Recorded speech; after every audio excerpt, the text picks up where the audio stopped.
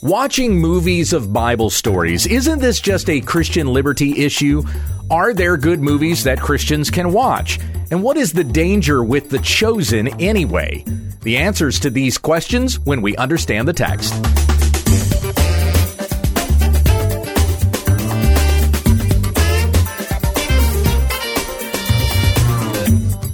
This is When We Understand the Text, a daily Bible commentary to help encourage your time in the Word.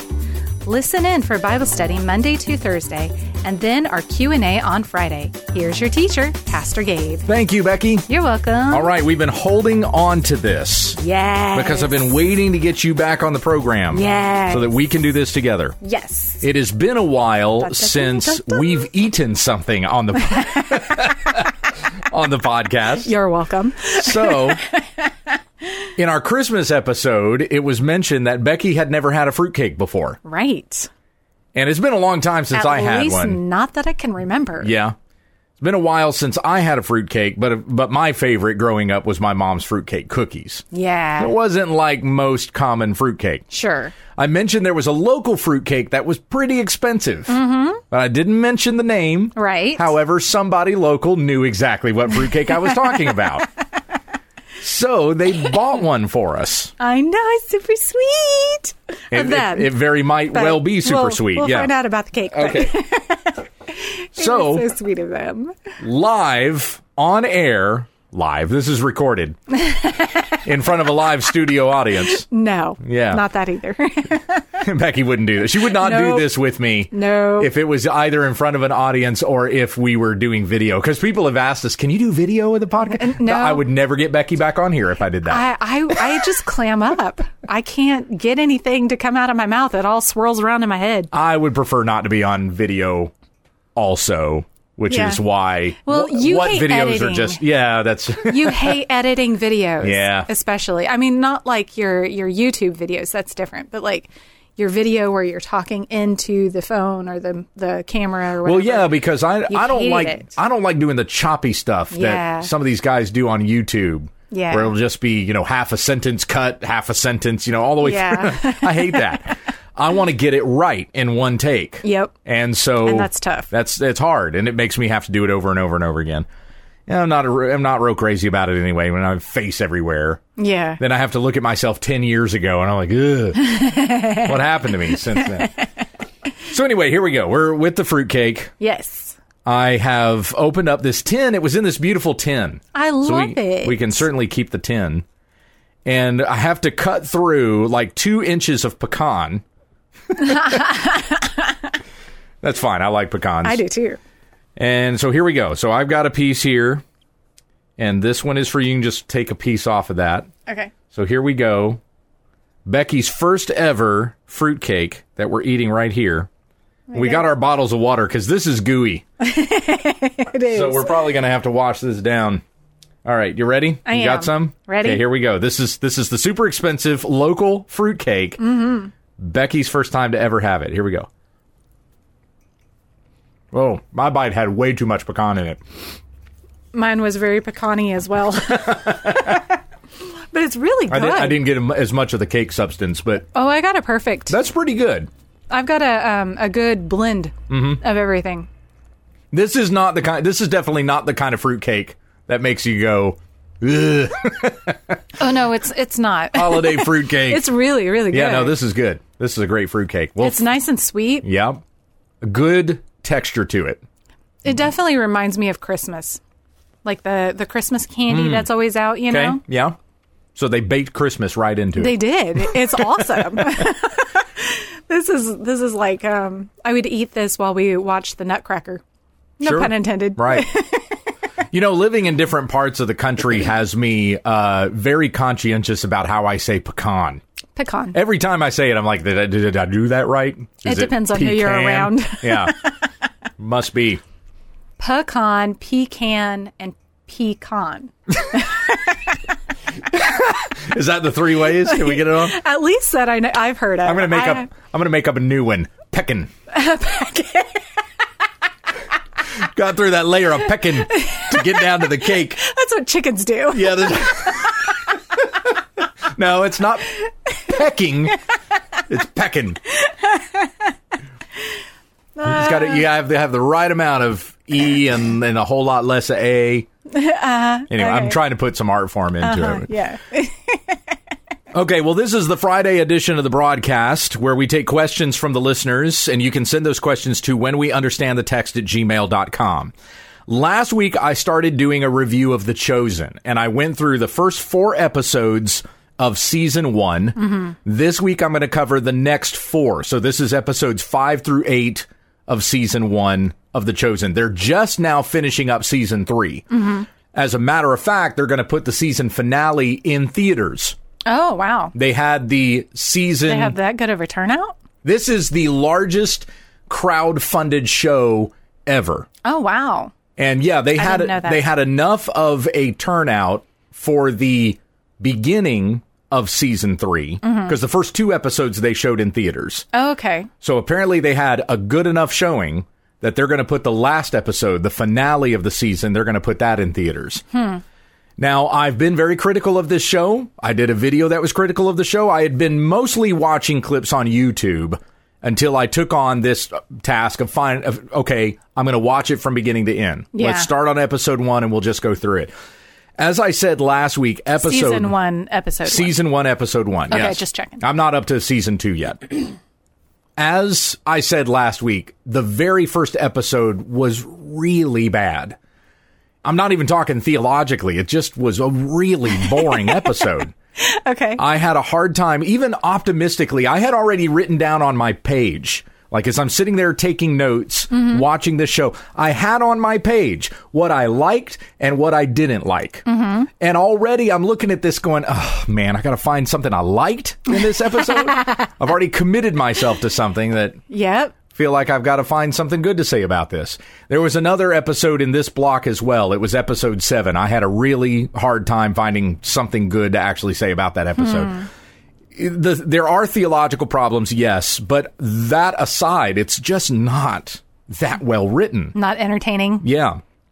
And I think that one of the reasons why people love it so much, even though it's not that well written, is because it's a Jesus story. Yeah. And so you have certain people that either, if they're not believers, they'll watch it and they'll feel some sort of ascension about it. You know, right. This connects me with the Almighty. Right. So I don't want to say anything to bash it. Whereas Christians who are watching it are just easily entertained. I don't know what else to say about that. You look at the pantheon of Christian entertainment that's out there, and it's not typically well-written, well-made stuff. No. This is not too much different than the Bible miniseries that was on the History Channel a decade ago. Yeah. So it's like every decade, one of these things comes along, and it's just as poorly made as the one before it. Now, I got a question I'm going to respond to here, and then I'm going to tell you what we're going to do first before we get to this episode review. But this is from Rand, and he says, Pastor Gabe, regarding your watching and reviewing The Chosen, I have 2 questions. First, I believe you acknowledge that this is a Christian liberty issue. I did say that at the end of the episode last week. Okay. Whether or not a person chooses to watch, then can you clarify exactly what is the danger with this show if they're trying to be faithful to the biblical text? Secondly, you said that you're not opposed to depictions of Bible stories in film. As an example, can you name a Bible story set to film or television that you enjoy?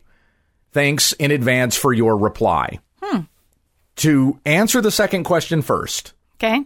No, I'm not going to tell you the name of a movie or a TV show made from the Bible that I enjoyed. Okay. And the reason why, it's the same reason that I give as to why I don't do movie reviews. It's because you didn't like any of them. No, I'm just kidding. Pretty Only much, kidding. Yeah. I don't like anything. Pretty close, but... Yeah. It's the same reason why I don't give any endorsements to this kind of thing. Entertainment is just so subjective.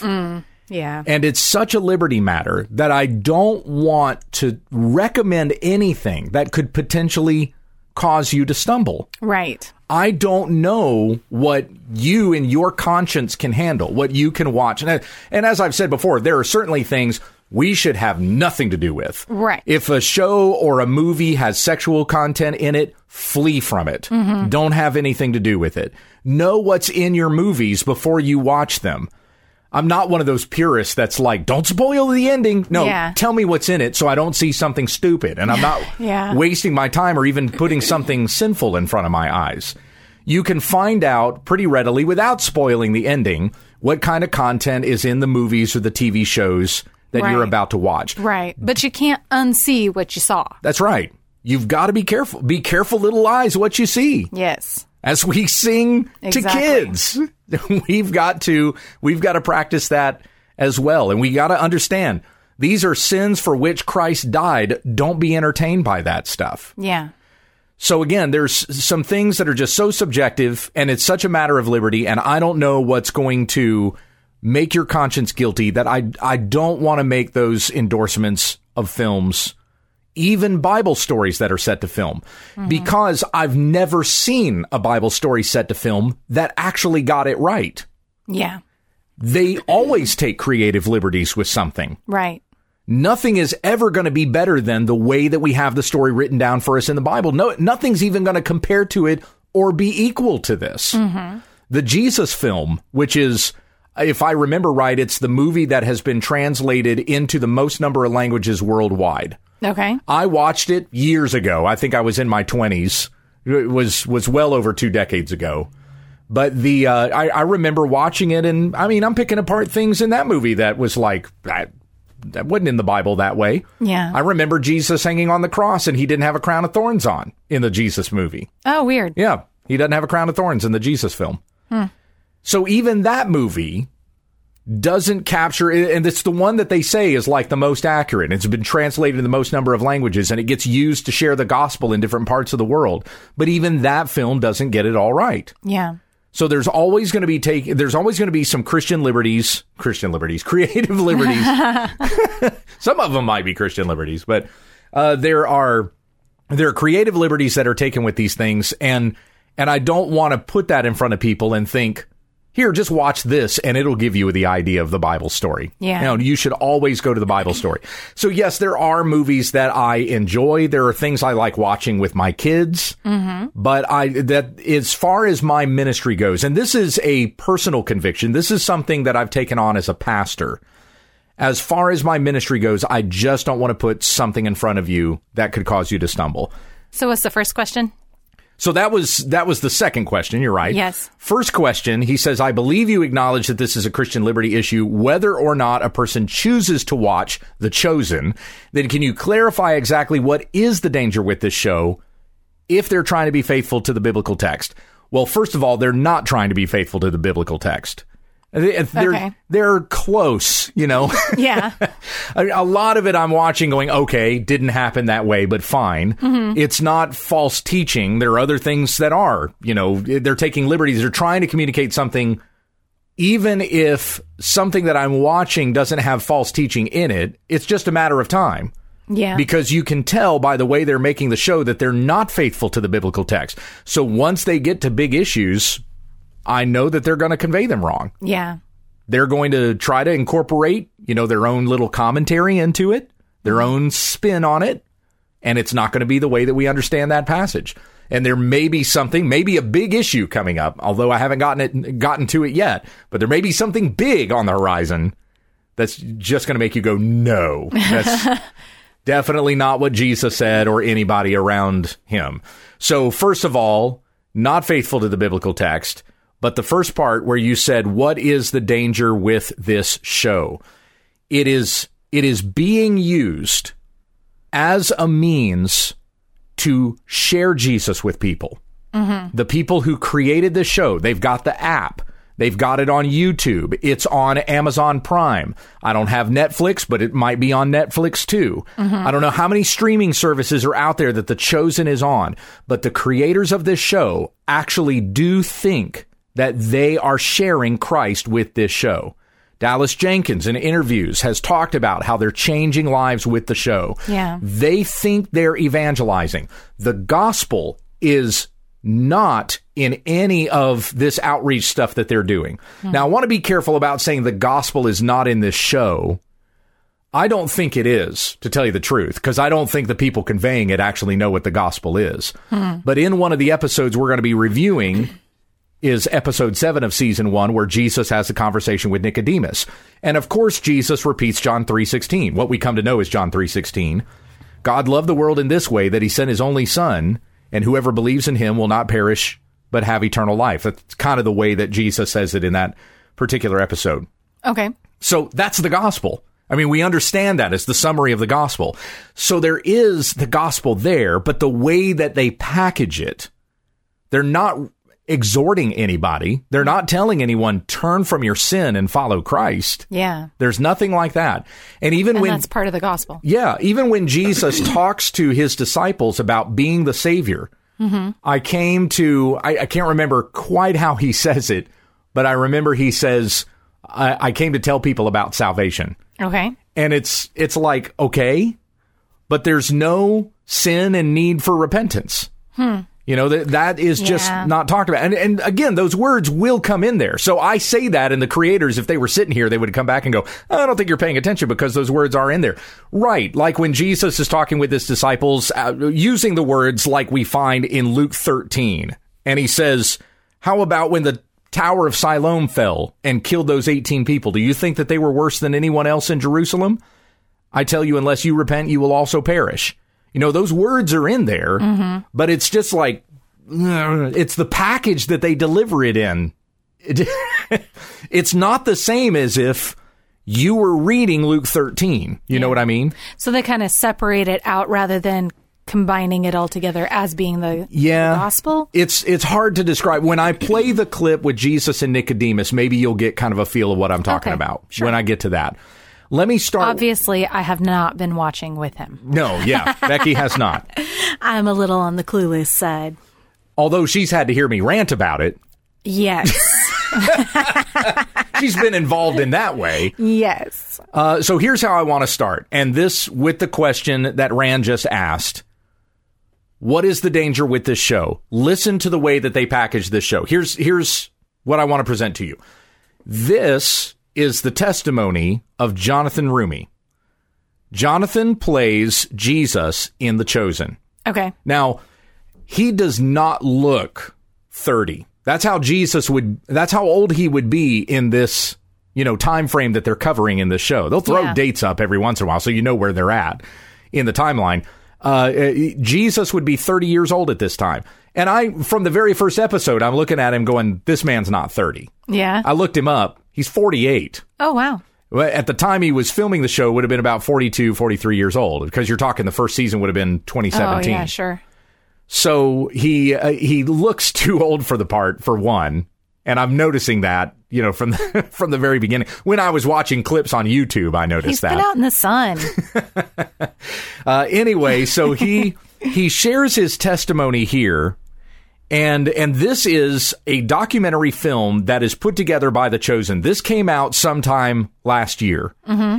Dallas Jenkins, who made this, he introduced it at the beginning. He and one of the actors are sitting down and talking. I actually skipped all that part. I kind of moved on from there. Okay. But what they're doing is they're filming people watching The Chosen and getting their reactions. Okay. So this is kind of a reaction video. And it was made to try to draw more people in to be interested in The Chosen. This video on YouTube has been seen 1 million times. On their app, I'm sure it's been seen millions and millions of more times. Wow. Because that's what they want to draw people to. They want you to download and watch the app. Right. Because that's where they're going to make their pitch to give them money. Right. Being the biggest crowdfunded show there is out there. Yeah.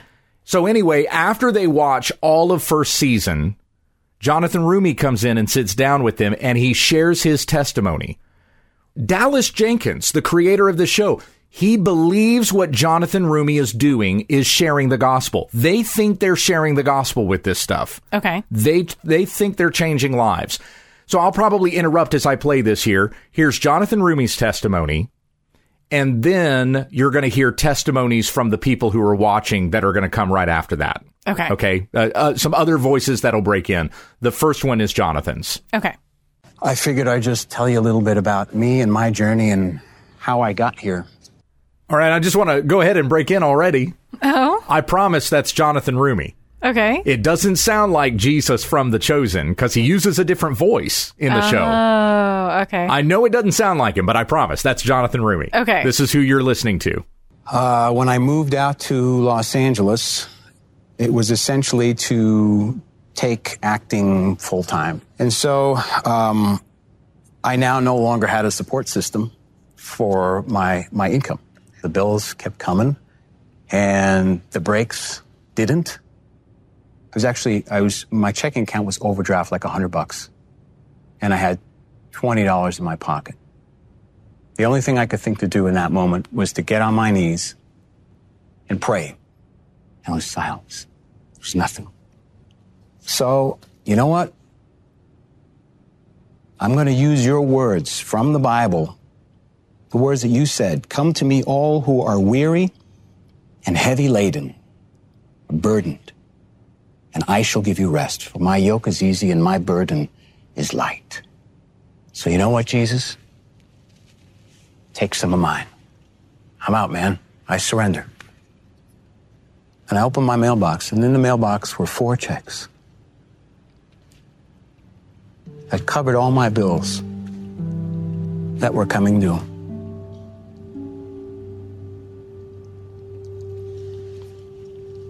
At that point, I realized that the moment I surrendered and let go of what I thought my life and my career should look like and give it to God, He's like, now you're ready for me to do what I'm going to do with you. 3 months later, Dallas Jenkins called me and said, you want to do this series? I said, I think so.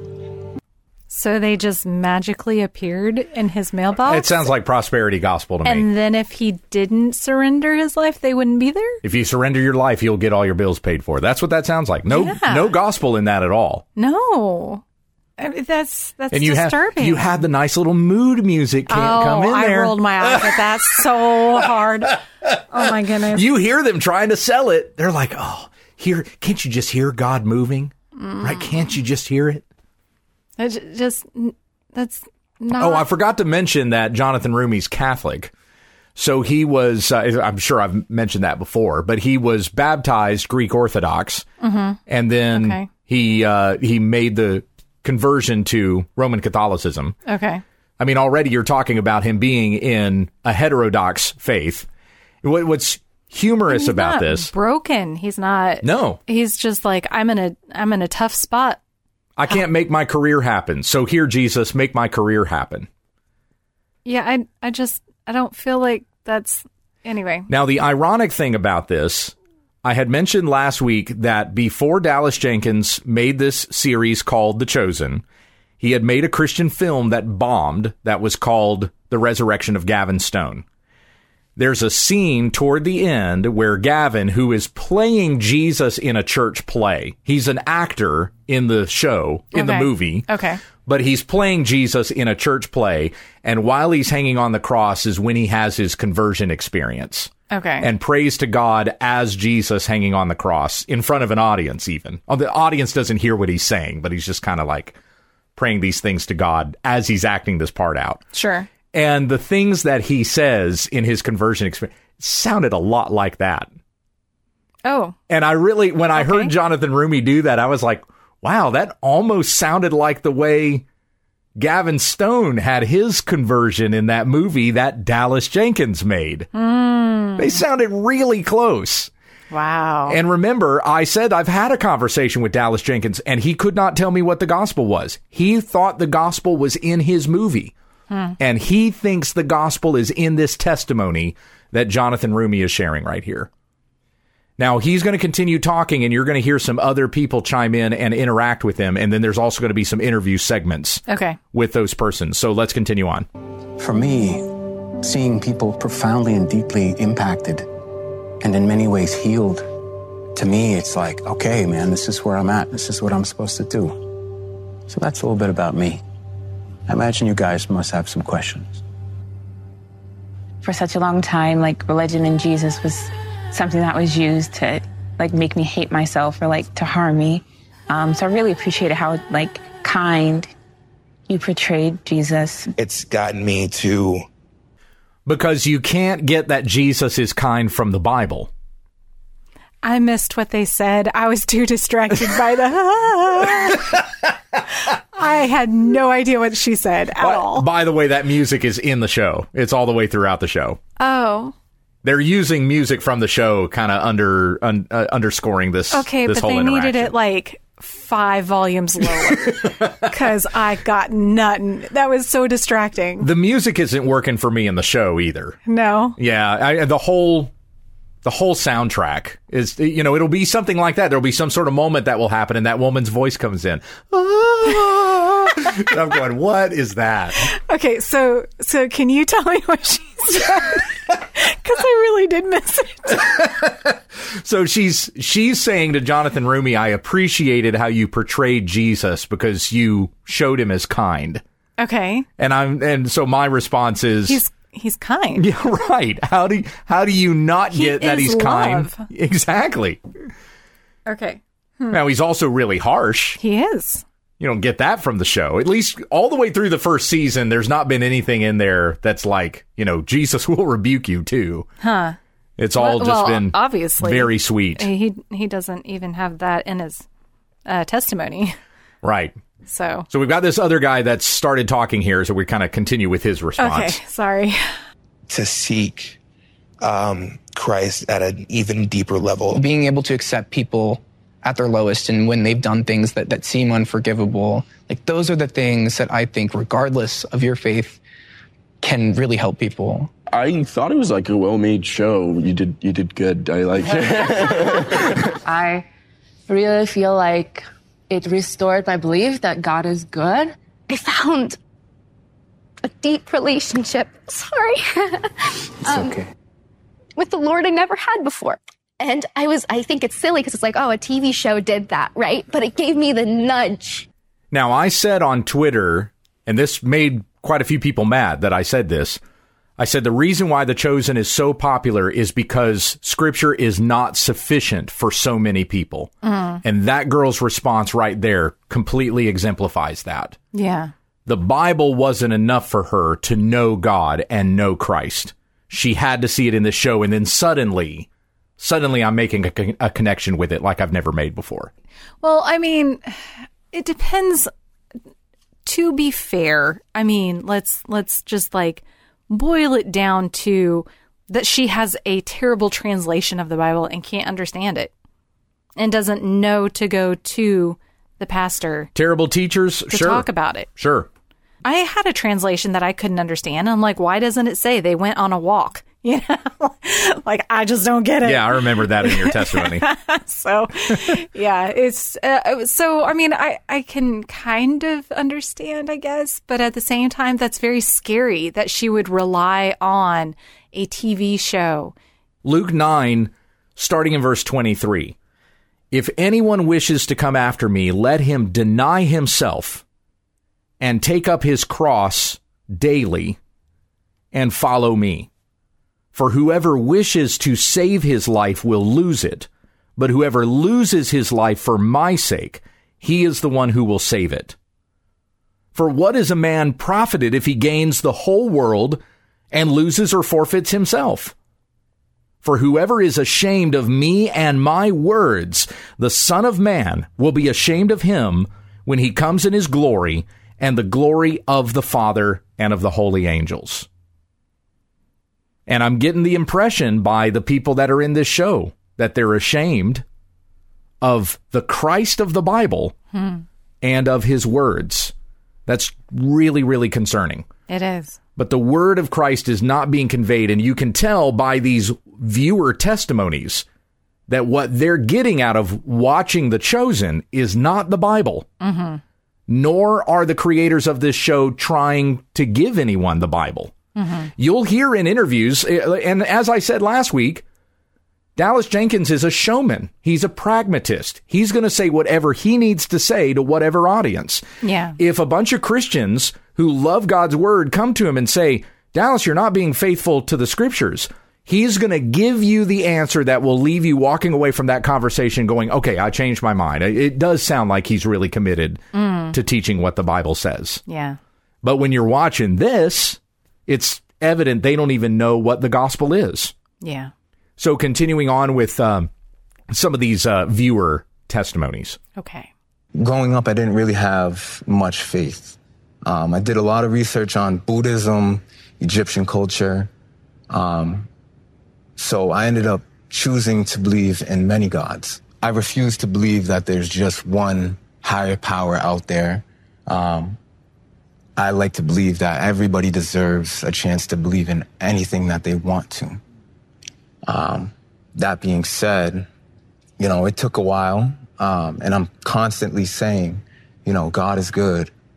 You know, God bless, blessings. Then why don't you, can I ask you a question? Why don't you say the gods are good? I'm back and forth with it. Back and forth meaning the phrase or the phrase. Idea of one versus many?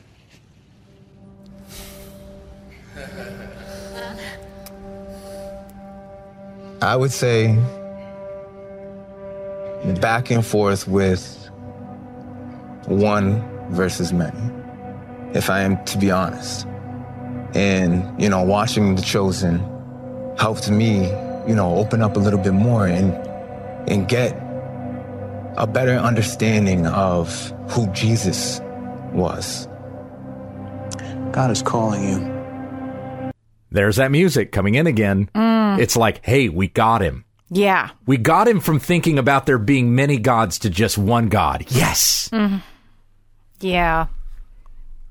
He's still lost. He is. He still does not know that he is a sinner in need of a savior. And Christ is that savior. And only by faith in Christ is he forgiven his sins. So Jonathan was saying, you know, God is calling you. What is that the end of his sentence? No, yeah, let's continue on with that. So okay. So this is because I'm like, God is calling you and saying what? You know, like, come on. There's a really long pause here, but this is still kind of, you know, Jonathan thinks he's sharing the gospel with this guy. You got that mood music that comes in. Here's your opportunity. Yeah. Give it, you know, give him the gospel. Just say it. Right. Here's what he says. I take it it's not. Yeah. He wants to know you on a deeper level. And so that tug that you're feeling, that's Christ trying to get to know you. That's what that is. So you've got nothing to lose to explore.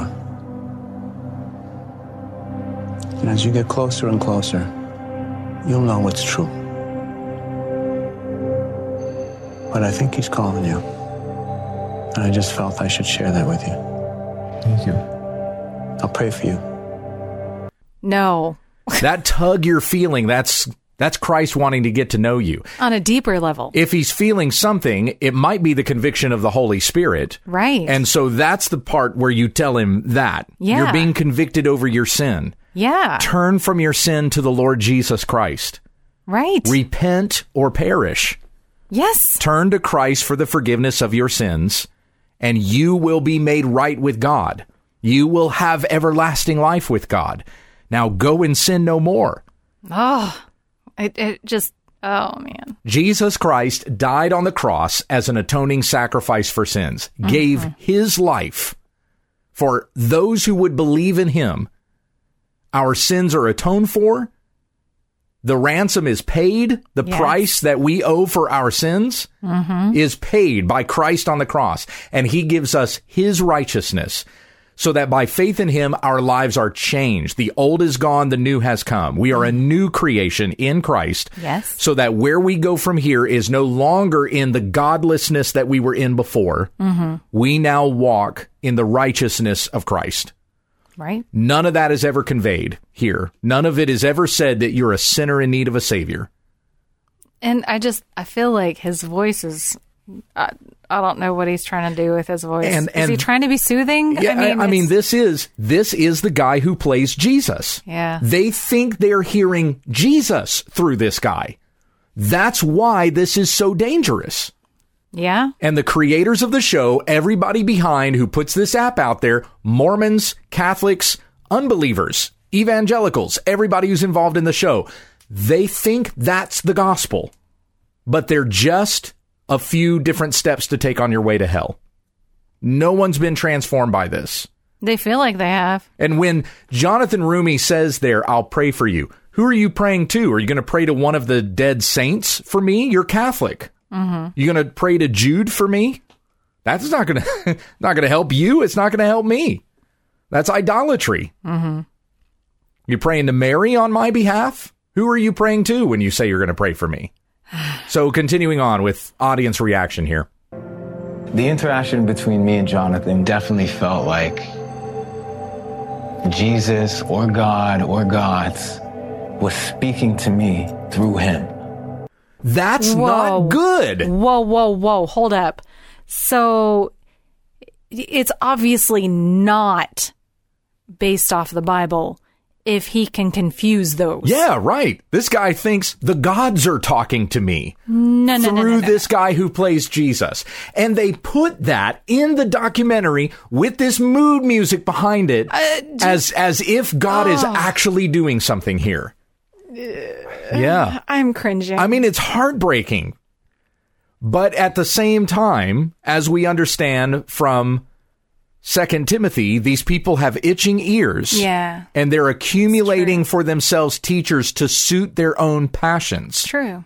They don't really want God. They don't want the Christ of the Bible. Mm-hmm. They want the Jonathan Rumi Jesus. Yeah.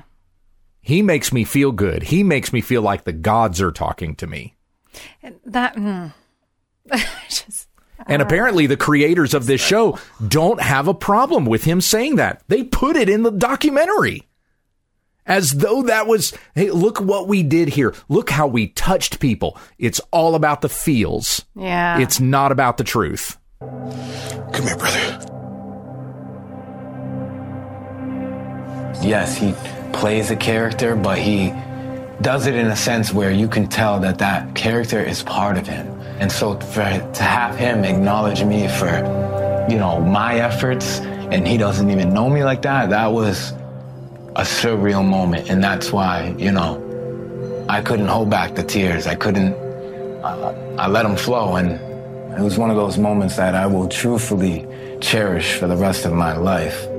Yeah, just all about making people feel something. So he really was feeling like the God or the gods was being said through Jonathan. Right. That's frightening. Yeah. It's astonishing to me. It is astonishing to me that the creators of the show actually released this. This is from the people who make The Chosen. This isn't some offshoot documentary. Yeah. They made this. They put this on their channel, and they seem to be perfectly fine with the fact that there's people saying the gods are speaking to me through your character. We'll even put some good through mood your music. Actor. Yeah, right. Yeah, through your actor. He wasn't even in character. Yeah. But because he plays that part, right, he's got connections. We'll even put some mood music on it and sell it to people. I don't have this is damning people. So I hope you can see, Rand and others who are listening, I hope you understand just how dangerous this is. Yeah. I would say my opinion of Jesus has definitely swayed to the positive side. Truthfully, I want to say it's changed my perspective on the whole situation with Christianity. This experience was what I needed right now. This show really hit me at home. It was a good show. I enjoyed watching it. A lot of people, when I went back home and told them, oh yeah, I'm watching the show about Jesus, they were like, Amani, are you okay knowing about my background? But I really try to put them onto the show and taking things that Jesus would say from The Chosen and kind of applying that to my own life. So I'll be in traffic and I'll want to honk at someone, but I'm like, oh, what would Jesus do? I think The Chosen is really created for everyone in mind. Where, I'm young and I relate to it and I'm connecting to it so intensely. And I think it opens up a door. Yeah, it's opening a door to something. I mean, but it's not leading you to Christ. It's encouraging that they're thinking about Jesus and how to handle things better morally. But which Jesus are they thinking on? The whole thing that she said there about what would Jesus do? I want to honk at somebody, but I think, oh, what would Jesus do? That's just moralism. Yeah. You can get moralism from anything. That's one of the reasons why the what would Jesus do movement really wasn't that constructive. Right. Because it has to be what would Jesus do based on what he said in the Bible. Right. And if you don't know what the Bible says, then you don't know what Jesus would do. Exactly. So it's got to be more than that. It's got to be more than just asking that question. She's just nicer in traffic now. you'd still be going to hell. Yeah. You have to put your faith in and trust in Christ for the forgiveness of your sins. Worship God. Die to yourself. Be alive in Christ. There are so many other things that have to happen for these people that the show's creators don't really even seem to care about. Yeah. So that is 45 minutes of the show thus far. Oh. And we didn't even get to the episode review. Nope, not at all. I don't know. You want to keep going and see how long we can get here? How awake are you? Because, folks, as you understand, we do this on Thursday nights. And I go to bed early. Yeah, but we got some time. We're a little earlier than we usually are on a Thursday night. I'm doing okay. I'm cringing, and I really want to say I'm tired. But okay. We'll see how long other folks can stick with us as well. Yeah.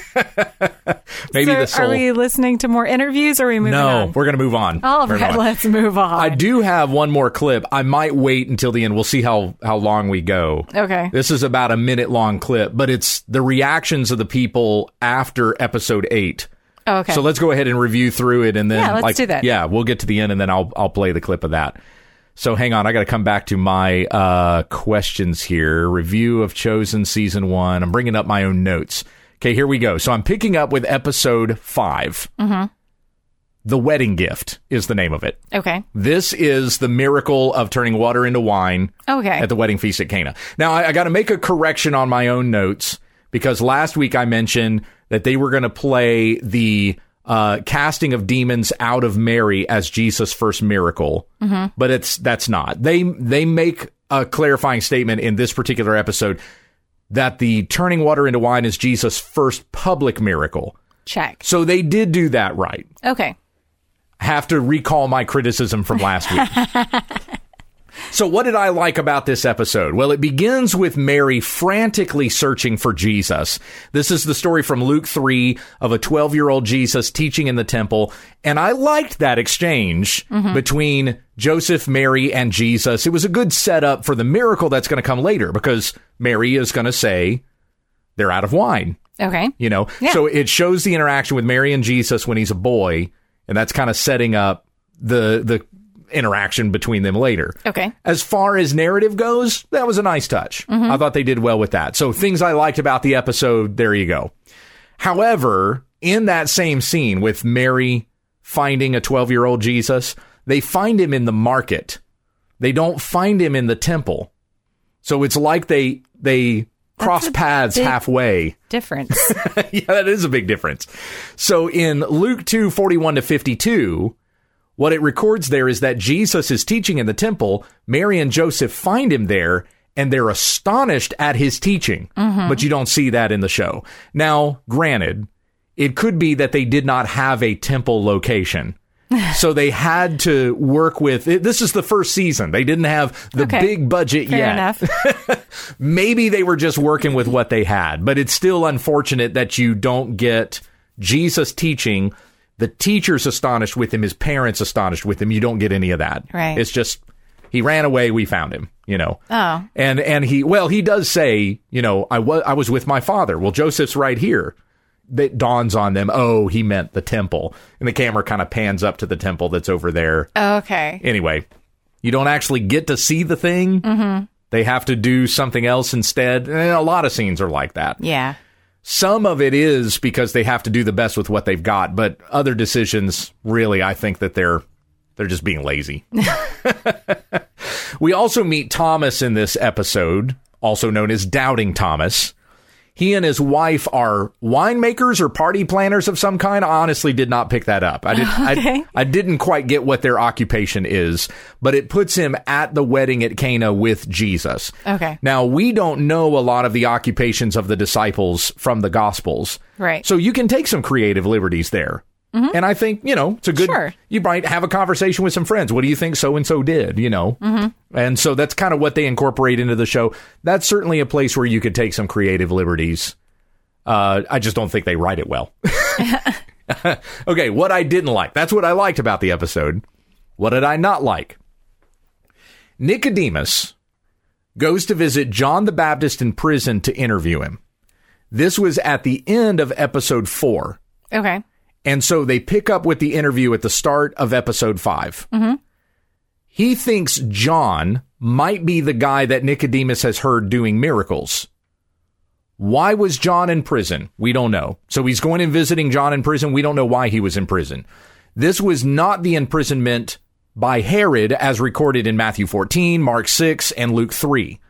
Nicodemus says that John was in prison by the Romans. This is a Roman cell, he says. Okay. He even says that to John. I didn't throw you in here, the Romans did. John never had a quarrel with the Romans. In fact, according to Luke 3:14, some of the Romans even came to hear him teach. He never got thrown in jail by the Romans, at least by what's said to us in the Gospels. But worse than this, in the show, Nicodemus does not know who John the Baptist is. He knows that he's the guy preaching in the wilderness and people are going out to him to be baptized, which we never see any of that, by the way. And John is never like the precursor to Jesus in this show. He's just a weird guy. Huh. And that's so far. Maybe they do something different in seasons 2 and 3 because the show is definitely out of order. You know, they'll show a scene here. Next episode might flash back to something else. You know what I mean? Okay, got it. So perhaps they're going to change that later on. But so far, John the Baptist is like this mysterious figure. Who is John the Baptist? We don't know. Even the Pharisees don't know who he is. Everyone would have known who he was. Yeah. He was the son of Zechariah. Zechariah, the priest in the temple. Mm-hmm. He was from a very well-known family, a very respected family. Yeah. But he gives all of that up to go out to the wilderness and proclaim, make straight the way of the Lord. Mm-hmm. And that's what got everybody perplexed. What in the world is this guy doing out in the wilderness saying these things? And so it draws people out there. They hear his teaching. He baptizes them, the baptism being the preparation for the one whom he precedes. Mm-hmm. Which, of course, we know to be Christ, who was his cousin, by the way. Right. They were related. John the Baptist is about 6 months older than Jesus is. So anyway, I hate the way that they write John the Baptist in this show so far. What they've shown, I can't stand the way that they write him. And this would be the perfect place to put drama in the show. You don't get much more dramatic than John the Baptist. Right. True. And they could be setting him up to establish the Pharisees and the Sadducees as bad guys. Like John is the one who says to them, you brood of vipers. Yeah. But so far, the Pharisees and Sadducees really aren't anybody to hate. They're not anyone you would be concerned about in the way that they've conveyed them in the show so far. Okay. The Romans are the bad guys. And they're all over the place. But the Pharisees are just kind of like, I just kind of disagree with them, you know? It's Interesting. there's not really anything about the Pharisees that makes you go, oh boy, somebody deliver us out of this. Yeah. It's nothing like that. Huh. This could easily build tension into the show, which they try to find ways to do that. And often it's really bad. But here you've got this great Bible character, John the Baptist, through whom you can build all this drama and tension, and they don't do it. Apparently he's just a name. Oh, it's such a missed opportunity. Yeah. So I can't stand that. I hate the way that they write John the Baptist in this show. Mary Magdalene travels with the rest of the disciples in the show. She's an apostle. This is a modern depiction that's used in other recent Jesus stories like Risen, I mentioned last week, the Bible miniseries, The Son of God. But Mary would not have been traveling with a bunch of men. It's fine if you call her a disciple. Anyone who learns from Jesus is a disciple. That word means learner. Right. But she was not among the 12. She wasn't even among the 70 in Luke 10. This is a narrative that is influenced by modern culture. Yeah. And by the way, they write all the women in the show to be super smart and the men to be idiots. Oh, so they take a modern twist to it. Exactly. Yeah. When Peter tells his wife in this episode that he is going to follow Jesus, she's overcome with emotion. And Peter thinks she's upset. No, she's very proud. She's overjoyed. This is what she was praying for. Oh, okay. How did she know who Jesus is? But she's been praying for this, and her prayers have been answered. Peter is going to go with Jesus. So like I said, the women are always right. They've always got this right. The men are the knuckleheads. Of course we are. Even in the scene with turning the water into wine, Thomas's wife does everything Jesus tells them to do. But Thomas, of course, stands there doubting. I don't know. I mean, he's doubting Thomas. And Yeah. I don't know that you really could have written him any other way. But it just kind of adds to the fact that you've got, the women are just, we're going to do whatever you say. We believe him all the time. Yeah. Okay, what was that? That was episode 5? I'm only one episode in. Yeah. Episode 6 was entitled Indescribable Compassion. What I liked about the show, Jesus healing the leper was a neat scene. Okay. Ran up to him on the road. But it was not according to the story in Luke 5:12-16. That's clearly the text. That healing of a leper, that's what they were going with. Okay. Because of events that happened right after that. It had to be that one in Luke 5. Okay. But there, Jesus healed the leper in a city. Yeah, leper. I'm using the right word. Right. He was afflicted with leprosy. Okay. There's a lame man later on. I was trying to make sure my gotcha. L word ailments, I was getting that right.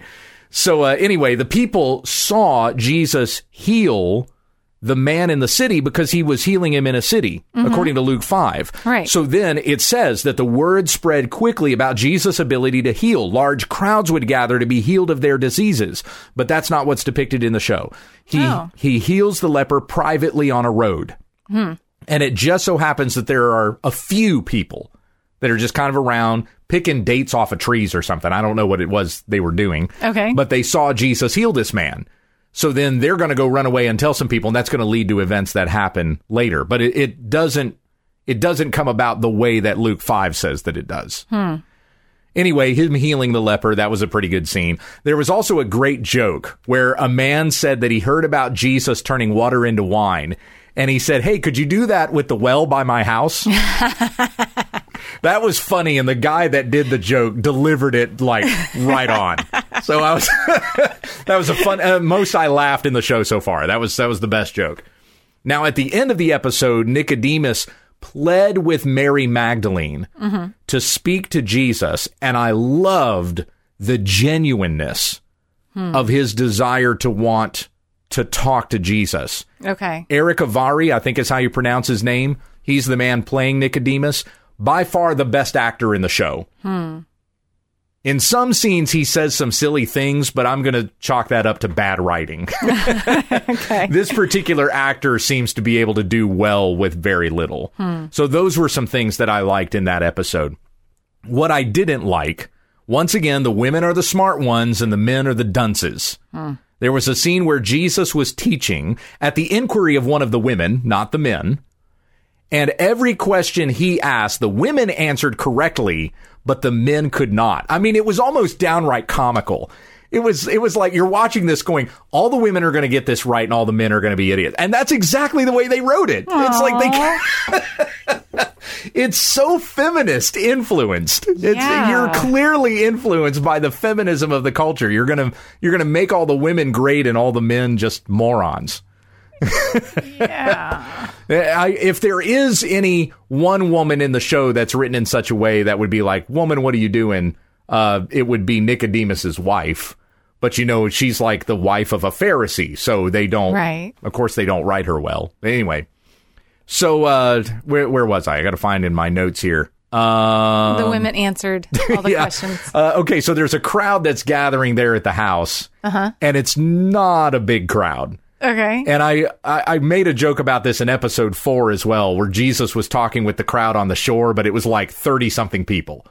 It was hard. That's it? Yeah. No, it was about 60 people, but it was still just a small crowd. And when he says to his disciples, can I stand on your boat so these people can hear me? It's like there's 60 people right there. Talk a little louder. You got this. So it's the same with the people outside the house. It's really not a big crowd. They had enough people there, though, that I felt like if they did some camera work, if they did some right camera work, they could have made it look like a bigger crowd. Sure. They just really didn't do a good job with that. So this crowd is gathering, and like the Romans are concerned, he's gathering a mob. He's got 40 people outside the house. Yeah, that's not gathering a mob. And even when the group comes with the lame man for Jesus to heal the lame man. This is the story where they lower the lame guy through the roof. Through the roof, yeah. They're trying to get to see Jesus. It's like, sorry, there's too many people. Just push through those people. Right. Everybody can scooch. You Suck just, it hey, in. people, stop for a minute. Move. Yeah. That's all they would have to do. So it's kind of comical that they're trying to build the tension with that. And visually, you're going, Yeah. just tell somebody to move. It just doesn't work. It's like when you're trying to be way too polite at the grocery store. You don't want to tell the lady blocking the lane, Yes. hey, can I get through? That's what it's like. Excuse me. hey, can you just, Instead, I'm going to text my wife, this lady won't move. Well, tell her to move. Now, let's see. Last thing, also, when the Romans rush the house. So at the very end, after the lame man is healed, he leaves the house. The Romans rush the house to arrest Jesus because he had attracted a small crowd. But that whole scene, it was completely unnecessary. It was like they did that for the sake of tension, maybe to establish some sort of a cliffhanger that would make you hang on for the next episode. Sure. But they didn't need to do that. Yeah. Jesus had just performed a miracle. So you're probably going to want to keep watching. What's he going to do next? Yeah. There wasn't a need to do that scene with the Romans. That kind of is the cliffhanger. Right, exactly. So that whole thing was silly. I don't even know why they did that. Next episode, episode 7, was called Invitations. And this was another one of those episodes where I really struggled to find something to like. I said this about episode 1. Episode 1 was a bear. And I really, when I was watching, I was going, really? I'm going to have to like something about every single one of these episodes? I could not find anything praiseworthy about that first episode. So what I did say I liked, I really had to be generous to find. And this episode was like that. This is the episode where Jesus does go and meet with Nicodemus, the exchange that we have in John 3. And it was just very poorly done. I'm going to play that clip. I want to play the clip of the exchange between Jesus and Nicodemus. Okay. But if I had to find anything in the episode that I liked, it would be the way Jesus called Matthew, the tax collector from the tax booth. He's been in the show in every episode so far. Okay. When Jesus says, Matthew, come follow me, and he just follows him, that was great. Oh. There wasn't a better way to do that. It was just like, okay, and he just leaves his tax booth and follows him. I liked that. I thought that was pretty good. Neat. However, the greatness of that moment was ruined when Peter says, I don't get it. Why him? And Jesus said, you didn't understand it when I called you either. And Peter said, but this is different. He's a tax collector. And Jesus said, get used to different. What? Oh, that drove me nuts. Okay. And they sell shirts with that on it. Like you go to the Chosen website, get used to different. It's like, oh, please. Okay. That was just so cheesy. I rolled my eyes at that. Of course, it was probably set up by the fact that I've seen the T-shirts. So I knew it had to be in there somewhere, and that's where it was. Well, there you go. Get used to different. Everything that people are quoting on the T-shirts and the merchandise is not stuff Jesus actually said. Good figure. Right. What I did not like. So at the very beginning of the episode, it actually starts with a quarrel between Joshua and Moses. Yeah, we're talking Joshua and Moses from Exodus. Wait, what? Yes, those men. Okay. Moses, who led the Israelites out of Egypt. So this was like a way flashback. Yeah, this was a big flashback, which incidentally, they got the date wrong. Oh, okay. So the subtitle said it was in the Sinai Peninsula in the 13th century. It was in the 15th century. They were off by 200 years. This is the difference between asking Google and searching the scriptures. Yeah. The Exodus is calculated by the years that are given to us in 1 Kings 6:1. Moses led Israel out of Egypt in 1446, and he died in 1406 when Israel entered the Promised Land. But if you ask Google when the Exodus was, it will tell you 13th century BCE. Okay, get this. If you ask Google when the Israelites entered the Promised Land, it will tell you 1400 BCE. Wait, what? Yep. All right. That's like I said, don't do your Bible research with Google. Open up your Bible and just read it. The answer's in there, I promise. That is weird. Anyway, the whole exchange between Moses and Joshua is just an obnoxious exchange because the people, it's going back to the story in Numbers where the people were being bitten by the serpents. Mm-hmm. It doesn't say that the reason this is happening to them is because they were grumbling against God. That's not even mentioned at all. Oh. It's just there's vipers in the camp. They're biting people and they're dying by 300 people a day. But that's part... Anyway. I mean, that's a pretty critical part. It is huge.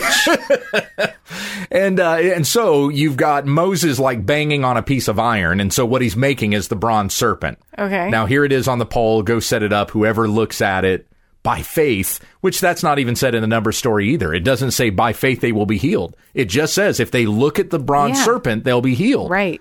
And all of this was meant to be a type and a shadow of Christ. Mm-hmm. And Jesus, of course, refers back to that in John 3 when he's talking with Nicodemus.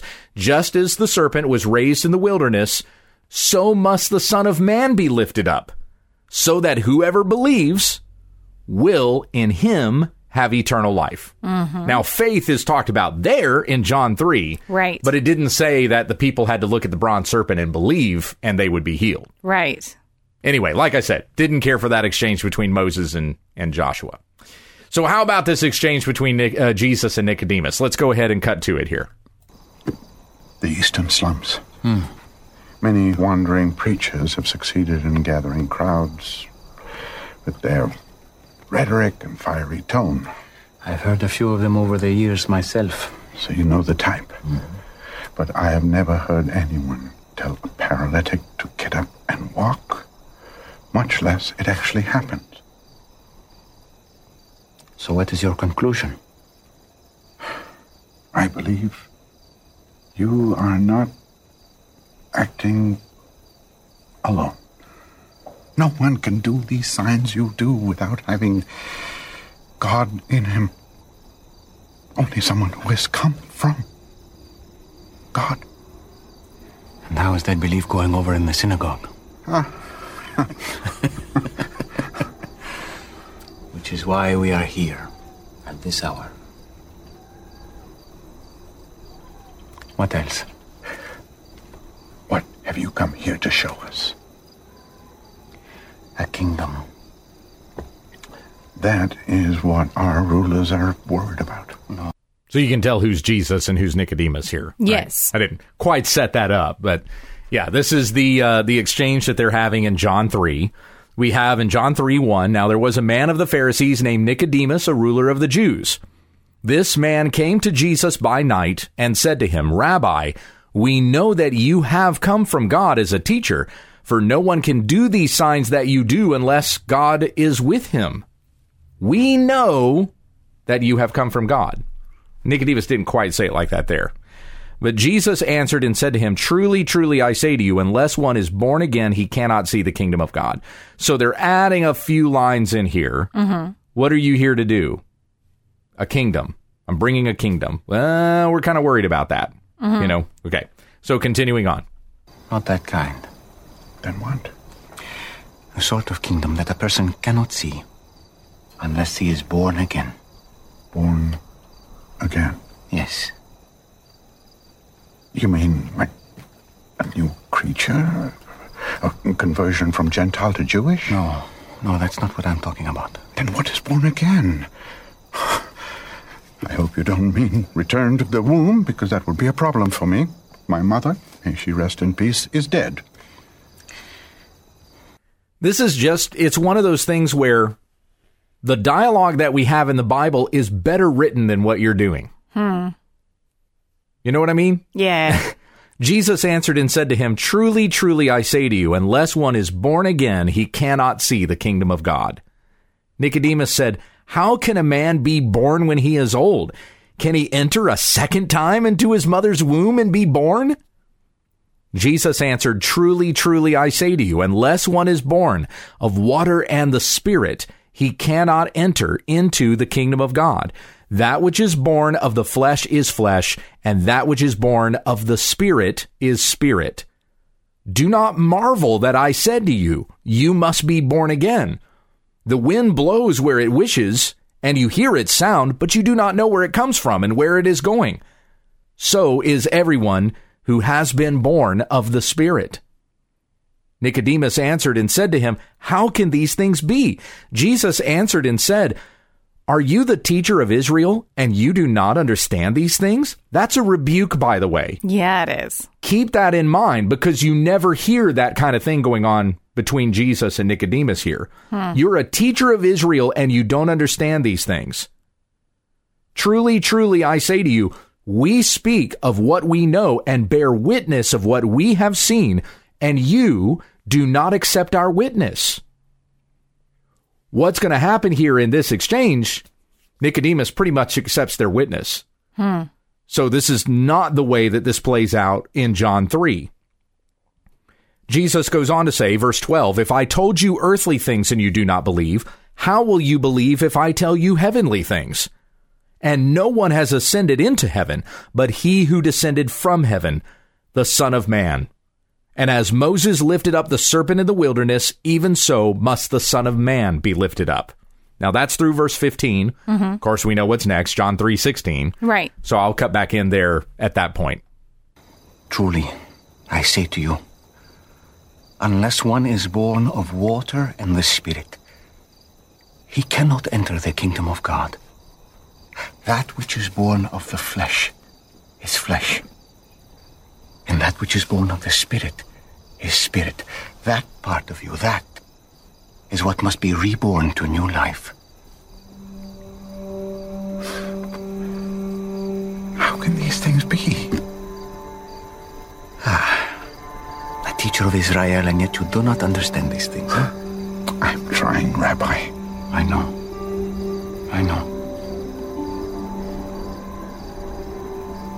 Do you hear this? What?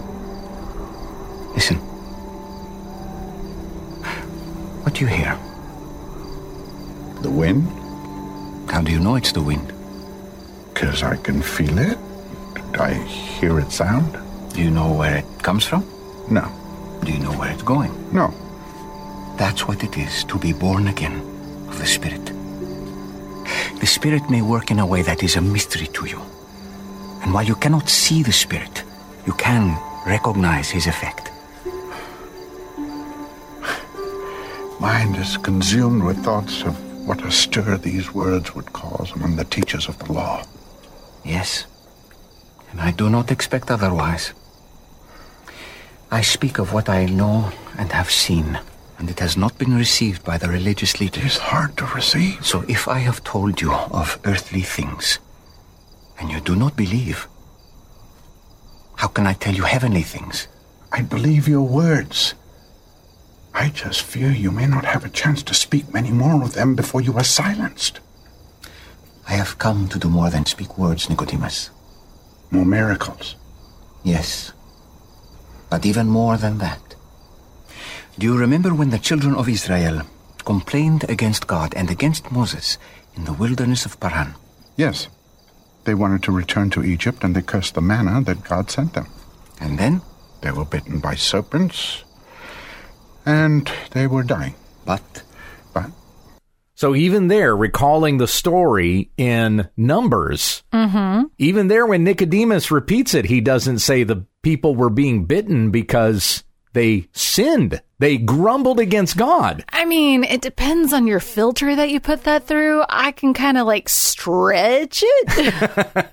and that's, yeah, he really doesn't. That's the thing with people that will have that much grace with this show. Yeah. Is and I've referred to this before as like Mad Lib theology. Yes. Isn't that what it is? The Mad Libs, where you're filling, you got the blank, put a noun here, put an adjective, right? It's Mad Lib theology. They leave blanks and you fill them in with all your words. And if you've got sound orthodoxy, then you're probably putting sound orthodoxy in the blanks, and you're going. But if you don't, that's biblical. If you don't, you're out in left field. Yeah, but if you've got heterodox beliefs, then you're going to hear wrong things in what's said there. Open up the wrong door. Yeah, exactly.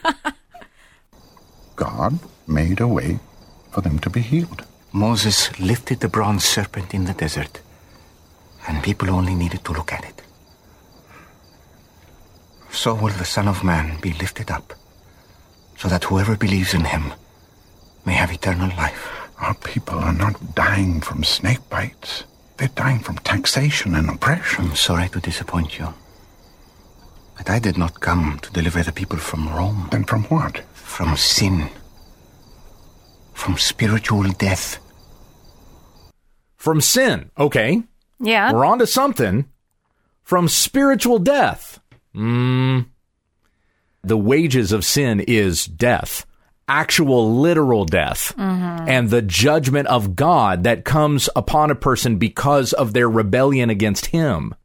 Yeah. These words, of course, that he's saying right here, they're not in John 3.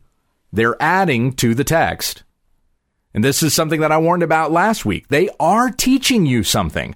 As much as you want to say, no, they're just taking what's from the Bible and they're putting that into dialogue, into script form in the show. No, they're teaching you something. And what they're teaching you is not... Women are always right. I couldn't help it. Sorry. I wish I had just a longer pause in there so that your timing would have been, yeah, but no, I got to talk too fast. So You do. yeah. That was spot on. Sorry. Okay, go ahead. I'll be quiet. No, that was good. Got some comic relief in there. Yeah, anyway, so they are teaching you something in this. There is extra words that becomes commentary. Where it doesn't come from Scripture. It comes from their own, ad-libbing. Yeah. Ephesians 2, you were dead in your sins and your transgressions in which you once walked. Right. Sure, there's spiritual death there. But Jesus is saving us from more than that. Ultimately, what he's saving us from is the wrath of God. Right. That's burning against us because of our sin. Extra commentary that's in there, but of course he doesn't say that. Now here we get to the John 3:16 part. Okay. God loves the world in this way, that he gave his only Son, that whoever believes in him shall not perish, but have eternal life. So this has nothing to do with Rome. It's all about sin. God did not send his Son into the world to condemn it, Nicodemus. He sent him to save it through him. It's as simple as Moses' serpent on the pole.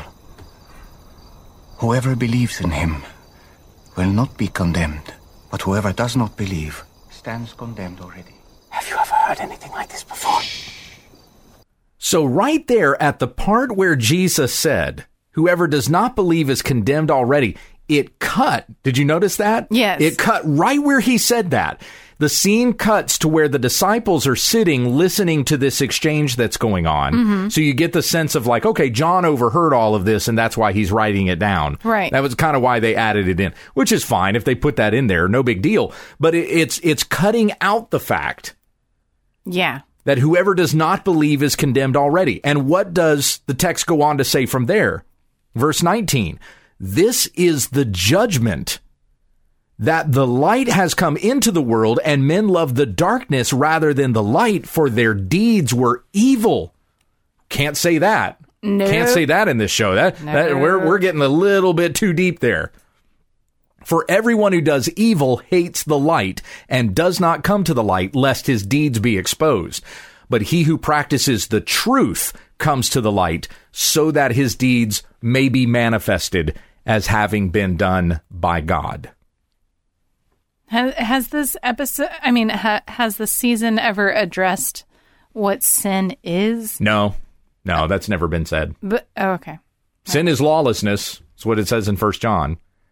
If you break God's law, you have sinned. But there's no gospel presentation here. Right. This is as much gospel as there's ever been in this show up to this point. Okay. For Jesus to say John 3:16 is the most gospel that has been in this show. When I met Lilith, Mary, that day,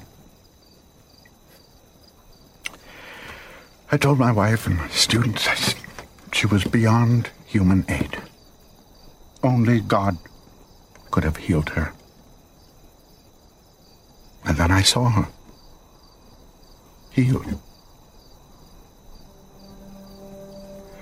And here you are. healer.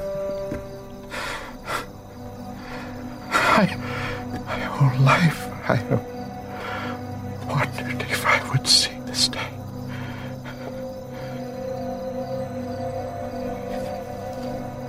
Follow me, and you'll see more. Follow you? Join me and my students. In 2 days' time, we leave Capernaum. Come see the kingdom I am bringing into this world. But I can't. You have a position in the Sanhedrin. You have family. You are getting advanced in years. I understand. But the invitation is still open. The invitation to what exactly? To lead a nomadic life, to give up who I am? It's true. There is a lot you would give up. But what you would gain is far greater and more lasting. Is this another one of your born-again mysteries? Maybe. I know mysteries aren't easy for a scholar. Think about it. Take your time. On the morning of the 5th day, we leave, and we'll meet by the well in the southern quarter at dawn.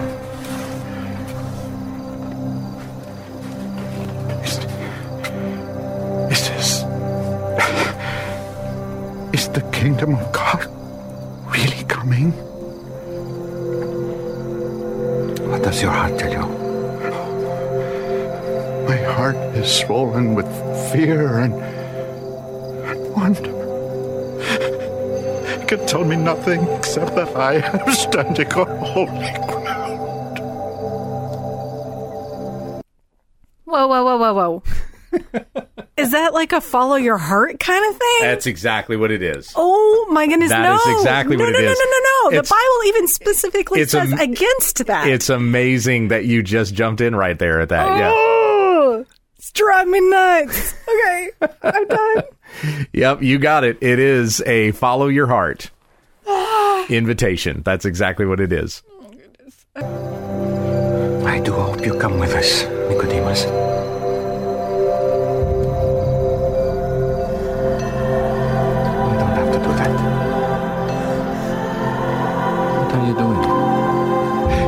Kiss the Son, lest he be angry and you perish in the way. Okay, what's happening right here, and you don't see, Nicodemus is bowing before him and kissing his hand, and Jesus is saying, what are you doing? You don't have to do that. Whoa, what? And what Nicodemus quoted there was Psalm 2, kiss the Son, lest he become angry and you perish in the way. Jesus would not have told him not to kneel. No, there's never an occasion in the Gospels where he tells someone not to kneel. Peter kneels before him. Mm-hmm. Blessed are all who take refuge in him.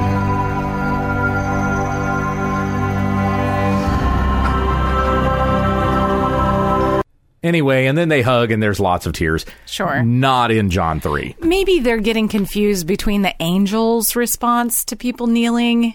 Yeah, right. Don't kneel. Stand up. Yeah. I don't know. Because John fell down before an angel. Yeah. And the angel told him, get up. Yeah, so that's the exchange between Jesus and Nicodemus.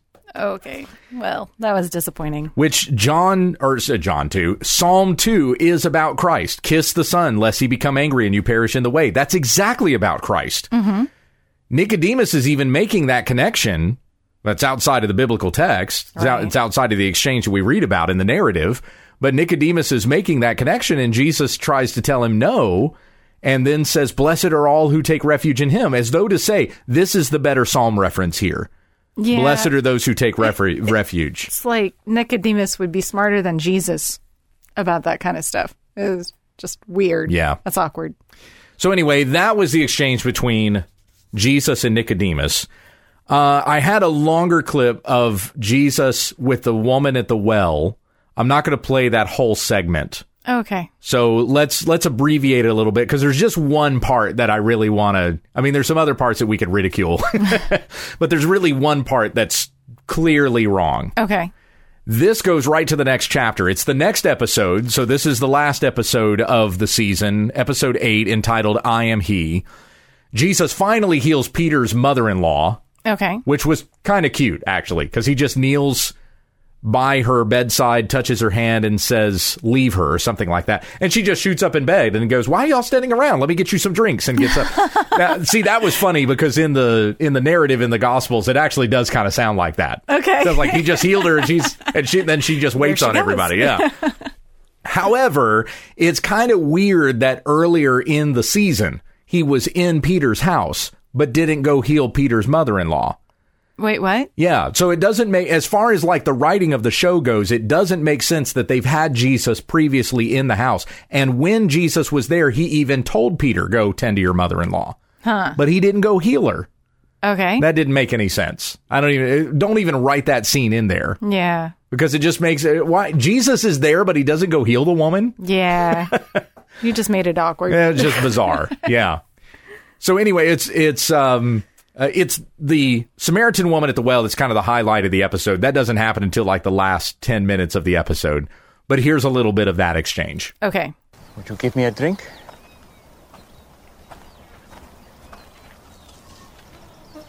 Did you hear me?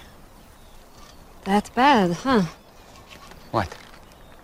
You, a Jew, ask for a drink from me, a Samaritan, and a woman. I'm sorry. I should have said please. Jesus apologized. He apologized to the Samaritan woman at the well. I'm sorry. I should have been more polite. That's just awkward. I don't know. Yeah. Maybe they were going for comedic relief or I something. I don't know. It didn't work. You know, it's not safe for you to be alone out here. Nor you. Why haven't you come with others? Why so late in the day? Don't women come to the wells in the cool of the morning? Yeah, well, none of them will be seen with me, so I have to come out now, in the heat, as you have so kindly reminded me. Why won't they be seen with you? Long story. I'd still like a drink of water if you can spare it. Amazing what a parched throat will do. Aren't I unclean to you? Won't you be defiled by this vessel? Wait, she didn't explain why. Why Jesus would be defiled drinking from that vessel? Yeah. I can't remember if they ever did explain the whole thing about the Samaritans before this episode. Okay. I don't know.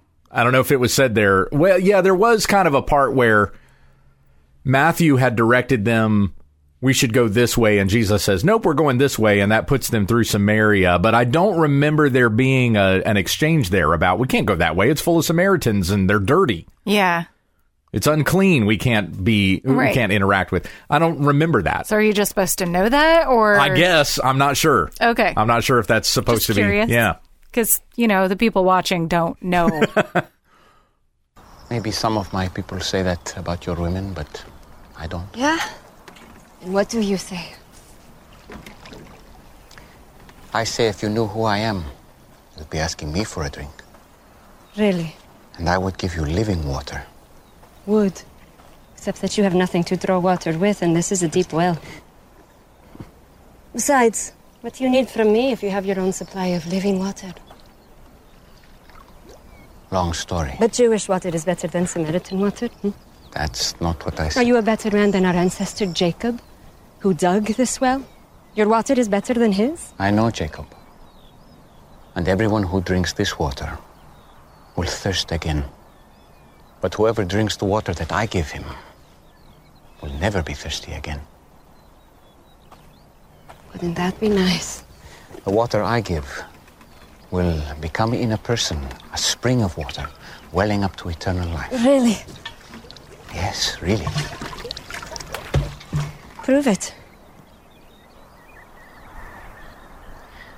First, go and call your husband and come back. I will show you both. I don't have a husband. You are right. You've had 5 husbands. And the man you're living with now is not your husband. Oh, I see. You're a prophet. You're here to preach at me. No. Usually the one good thing about coming here alone is I can escape being condemned. That was the part that I wanted to grab. So where she says, you're a prophet and you're to preach at me, and he goes, no. Yes. That's exactly why he's there. Yeah. And the thing is, like, later on, I'm not going to, we're going to skip the rest of this part. But later on, he says, I'm here for you. I came here to meet you. Talking about that woman, which is a very Calvinist statement, by the way. I really don't think the writers of this show are Calvinist or predestination, but that's really what that sounds like. I knew you would be here, and I came here to meet you. That does. Yeah. Anyway, so he says that's not why he's here. No, I didn't come to preach, but that's exactly why he's there, is to preach. Yeah. And to meet her, so she goes back into the village and brings all the people to listen to him, where he's going to preach the message of salvation for a few days. Right. That's the story of Jesus and the Samaritan woman at the well in John 4. Mm-hmm. And in fact, in Mark 1, verse 38, he says to his disciples, let us go elsewhere to the towns nearby so that I may preach there also, for that is what I came out to do. Preach. Yes, Jesus came to preach. And do miracles? Sure. And die for our sins? Absolutely. He also came to preach. Yes. He came to preach the message of the kingdom. Hence why his ministry begins in Matthew 4 with him preaching. That's how it starts. Repent, for the kingdom of heaven is at hand. In Mark chapter 1, his ministry begins with him preaching. Repent and believe the gospel. Yeah. Maybe that's why the person in the beginning of one of the interviews said that you made Jesus out to be so kind. Yeah, right. He doesn't preach at me. He doesn't tell me I'm a sinner in need of a savior, which that was the reason for that exchange between the Samaritan woman, where he talks about her not being married. You've had 5 husbands, and the man you're with now is not your husband. Right. He's showing her sin. Mm-hmm. Exactly. So that she's convicted of heart and understands him to be the Messiah that she needs. Anyway, so let me skip to the last part of this. This is after, Jesus and her, they've had that whole exchange. She's running back to the city to the town to tell everybody, hey, come listen to a man who told me everything that I ever done. Mm-hmm. And the disciples are now coming back with the food that they went into the town to get for him. All right. So that's this scene here.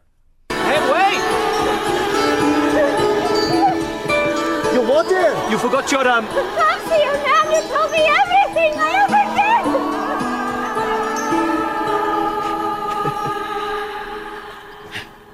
ever did. Rabbi, we got food. What would you like? I have food to eat that you do not know about. Who got you food? All right, I like that line. That's funny. I had to get that one in there. I've envisioned that exactly that way. Yeah. Because they come back and they say, we got you food. And he says, I have food that you know nothing about. And the disciples don't know what he's talking about. Right. In John 4. So I just that was exactly the way I thought of it. Who got you food? Who got you food? While Andrew's chewing on a bread or whatever he was doing there. Okay, so that's the end of episode 8. That's it. Okay. And then, and that begins Jesus now telling people that he's the Messiah, because Peter goes, oh, we can tell people now? That's kind of the way that all that ends. So that's the end of season 1. 8 episode season 1, then you launch into season 2 from there. So after that episode plays, let's go back to the response video that we were playing from earlier. Yeah. Okay. How did the select audience that they chose react to the end of season 1? Mm-hmm. This is about 60 seconds, so you'll hear their reactions to it here. Okay.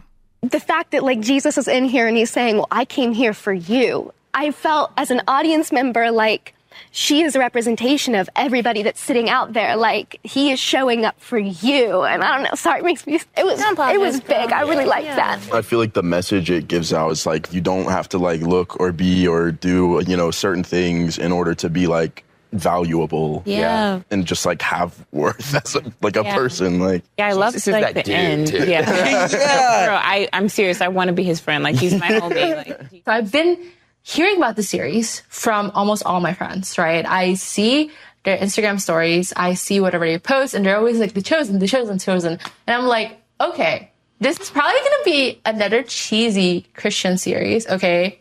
So don't try to push it on me because I'm not going to do it. Okay. Yep. Yes. Yeah, I'm here for that. Can we get a little hug out?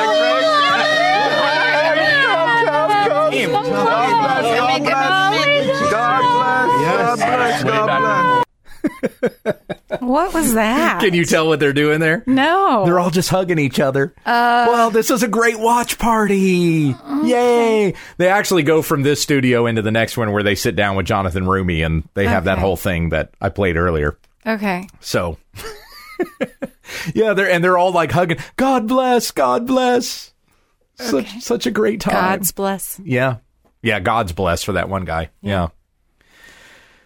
So, folks, that's the end of season 1. Interesting. You got a mega episode from us in this particular Q&A. Yeah. There was another question that I was supposed to read leading into all of that, and I didn't read the question. Oh. Hang on, let me bring my questions page back up.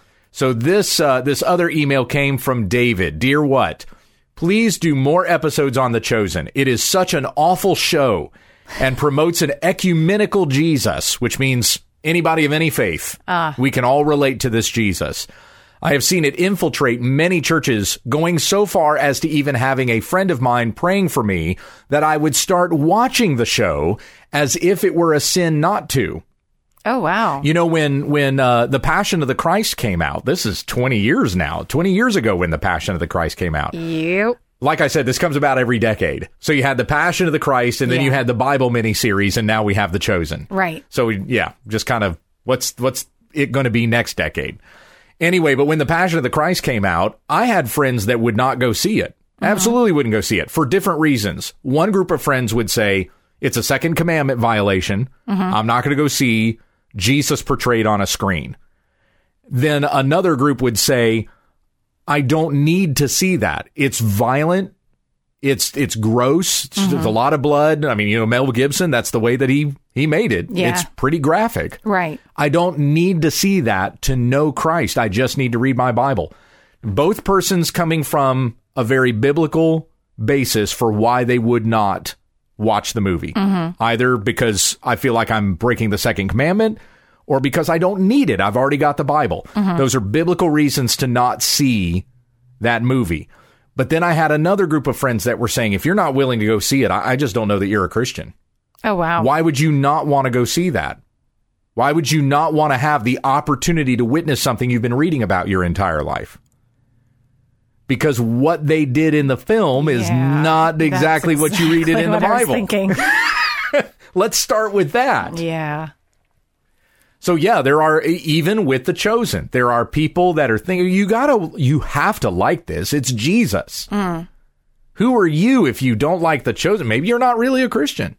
There are some people that are measuring folks that way. David goes on to say it was promoted on many large platforms such as Greg Laurie's Harvest Crusade this year.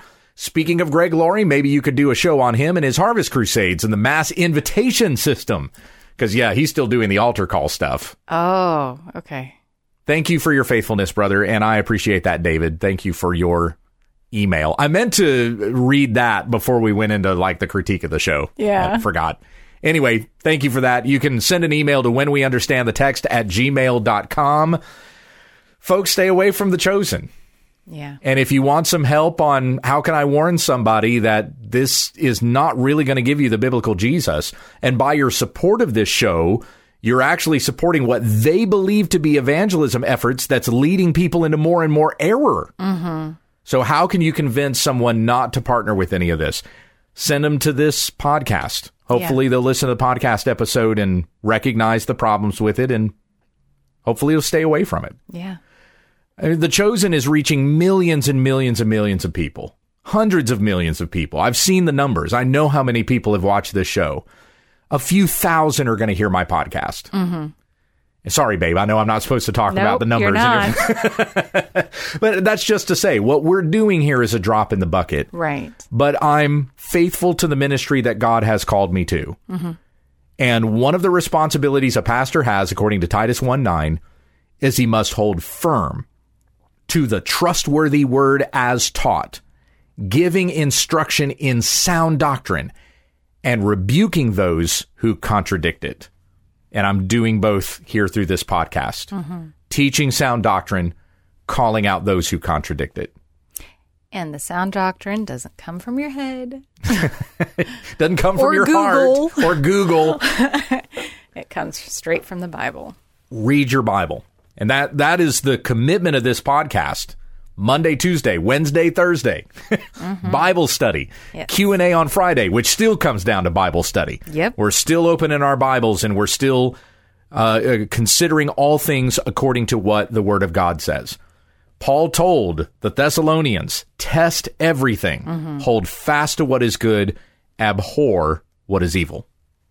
Let's pray. Yes, let's. Heavenly Father, we thank you for the time that we have together, and I pray that even as we do these things, calling out error and promoting the truth, that we do so in love, because we love people, not because we want to sound like we're smarter than anybody else, or we have some sort of jealousy toward someone's success, but we want Christ to be proclaimed, and we want him to be proclaimed as the Bible talks about him. Not according to what makes us feel good, not according to what is going to be the most appealing to the most number of people.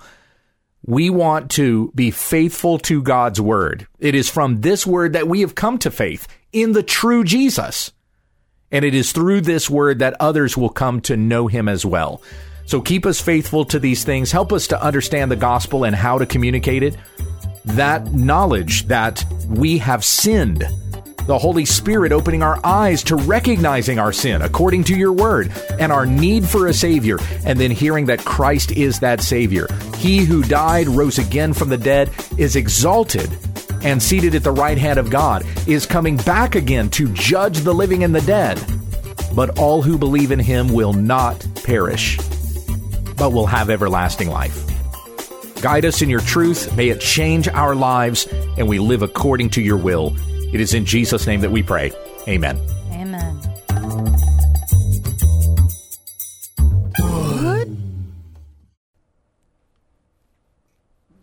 All right, babe. Give me a shooby-dooby-doo. Shooby. Shooby. Doobie? Do. There you go. We got it. You're so weird. That's my mic check. Doing my mic check. That was a very, very poor Sammy Davis Jr. impression. Oh, wow. I wasn't even really trying. That's been a minute.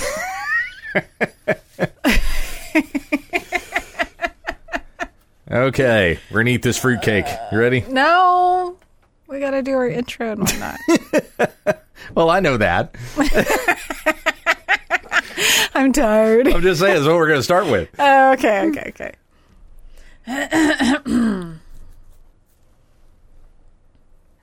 Oh, do I not leave you enough room? No. All my Bibles. Hey, no. Whoa, what? It's propping it's up holding your phone. You're using the Bible to support your phone? Yeah. On Christ, the solid rock I stand. Exactly. Okay, you ready? Maybe. This is When We Understand the Text, a daily Bible commentary to help encourage your time in the Word. Listen in for Bible study Monday to Tuesday. Monday to Thursday. Thursday. Obviously. Because remember, today was going to be a Taco Thursday. I still think Tahaco Thursday works. Nobody's going to look at TH and say Tahaco. It's Tahaco. It's Taco. It's Thomas. Taco Thursday. Thomas. It's always Thomas. Everybody's pronouncing that one wrong, too.